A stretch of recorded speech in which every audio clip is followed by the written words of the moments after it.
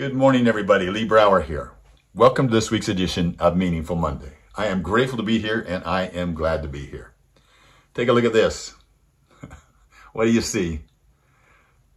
Some good friends of mine gave this to me. It was so meaningful. You don't know why it's meaningful, but I do know why it's meaningful. I collect frogs. Now, here's the story behind that. Several years ago, quite a few years ago, I was golfing with some friends.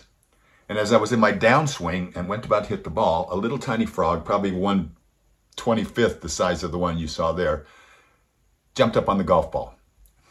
I couldn't do anything. Off it went. And everybody thought that was the funniest thing in the world, so they started calling me Frogger. Well, started business with a business partner, and we looked at a business that we were getting started. We need to come up with a name, and she said, why don't we just call it Frog for filthy rich, ordinary guys and gals? All right, sounded good to me, so off we went. But it just didn't feel right. It just did not feel right at all. And so quite a few months later actually, talking with my kids and others, we decided that shouldn't stand for that. Let's change it to mean fully rely on God's grace. And that changed everything. All of a sudden, frogs became very important to me. I started collecting frogs, and we have frogs standing outside our door. We have a giant frog that had to be delivered with a forklift. And people have given me frogs, and I've got frogs all around to remind me to fully rely on God's grace. And what a blessing that is. Well, somebody in coach that I think the world of introduced me to an app last week called We Croak. Well, frogs croak, right? So we croak, meaning we croak, we die. I said, what kind of an app is that?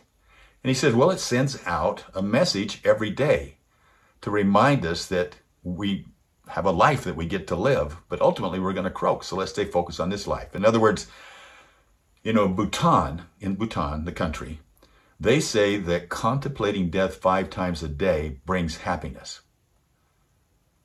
Now, I know it sounds morbid, but you see, it's not about focusing on your death. It's about making your future even more meaningful, to bring down that importance of it.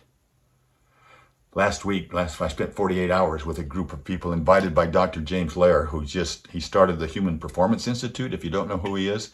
And he's got a program now called the Youth Performance Institute, which is a nonprofit devoted to how do we kidify all of the great messages and the learning around character that have produced that he's actually physically coached over 17 #1 world athletes.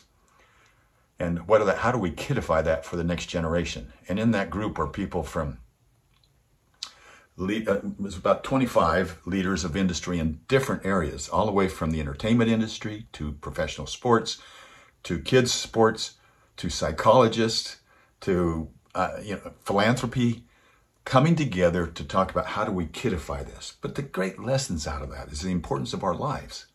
And if we can understand that life is something that, this time that we have, and we put so much emphasis on time, the other component, my takeaway, one of my big takeaways of many, was the role of energy. Because when you think about time and how important time is, what a critical element time is, and we're allotted a certain amount of time, but we have 1,440 minutes every day, that time without energy is nothing. You see, time doesn't have quality. Energy does.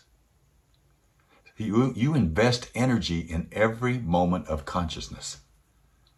You get to choose where you want to invest it. So if I want to invest in, say, in kindness, then to qualify for that, I have to invest it all the time. It has to become a part of me. It has to be part of my inner thinking all the time. I can't go out and say, well, I was kind to 5 people this last week, so does that qualify me for being kind? You see, it has to be ingrained in what you are. So these little messages that come from We Croak, for example, the beginning of knowledge is the discovery of something we do not understand. See, that's to inspire me to make those minutes and put more energy into the right thing. Another one, Socrates said, the unexamined life is not worth living. So it's time for us to let's recognize the fact that we have a limited time here on earth to prepare ourselves for what's next.